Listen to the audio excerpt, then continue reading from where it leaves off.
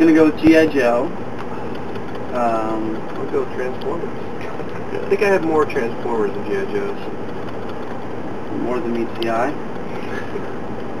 Yeah, well, G.I. Joes were the real American hero.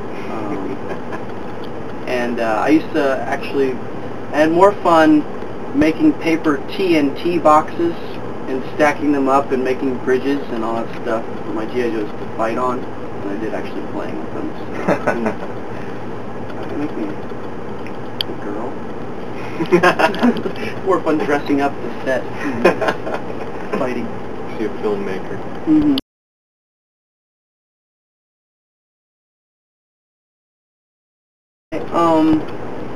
I started the song with just the chorus, the very first part of the song, I could smell the death on the sheets sort of thing, and I don't know how that came about. I was just kind of goofing around on the piano one night, and so then I was like, oh, where should I go with this? You know, I kind of like it, and I was thinking about writing a song about myself, like imagining myself dying. Like at that point it wasn't cancer or anything, you know.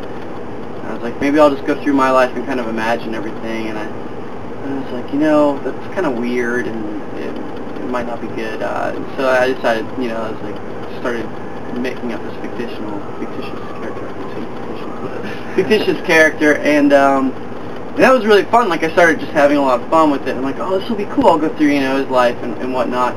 And then like certain parts of this guy's life I based off of like family or friends that I knew, like he ended up getting married on his 21st birthday. Well, my brother got married on his 20th birthday, and he got divorced. My brother got divorced. You know, my brother-in-law, he ended up previous marriage. He was divorced, and he joined a bowling league and bowled seriously like every day during the week, and ended up bowling like 200-300 games, and that was how he dealt with his divorce and stuff. And so, you know, it was just like a lot of different little things like that. And I actually had 2 or 3 people tell me already that, you know, the song like is their grandfather to a T. Or my roommate, who he actually like he's been on like our 3rd record. He did like our hidden track with me and stuff. My old roommate.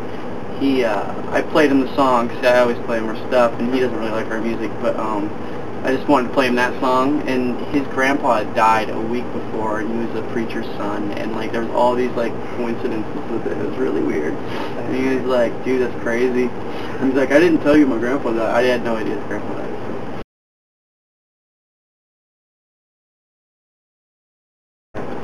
I mean, I guess it's something I always kind of wanted to do. I mean, big fan of Switchfoot, and you know, work with friends and stuff. And he actually sent me a song that he wrote. He just wanted to see if I wanted to record it and do, you know, one of their songs. But didn't end up doing that. But we were in correspondence, and I just asked him if he'd do it. And we actually I sent the files down to his house, and he just sang it in his house and sent it back to us. So it was really cool artwork.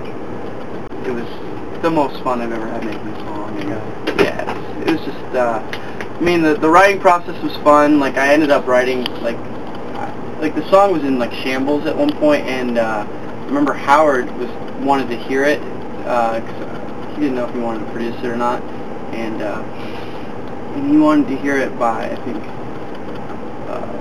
Monday. And it was like the weekend, and it was 4th of July, and I had 45 minutes, and I showed up at this like practice space. It was the only place I had a piano.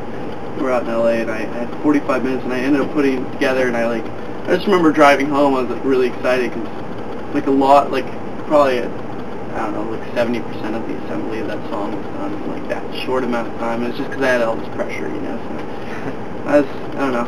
It's kind of cool. And then the recording process, like just being with Mark, and because we didn't really have time. We were under a lot of pressure the whole album to get things done quickly.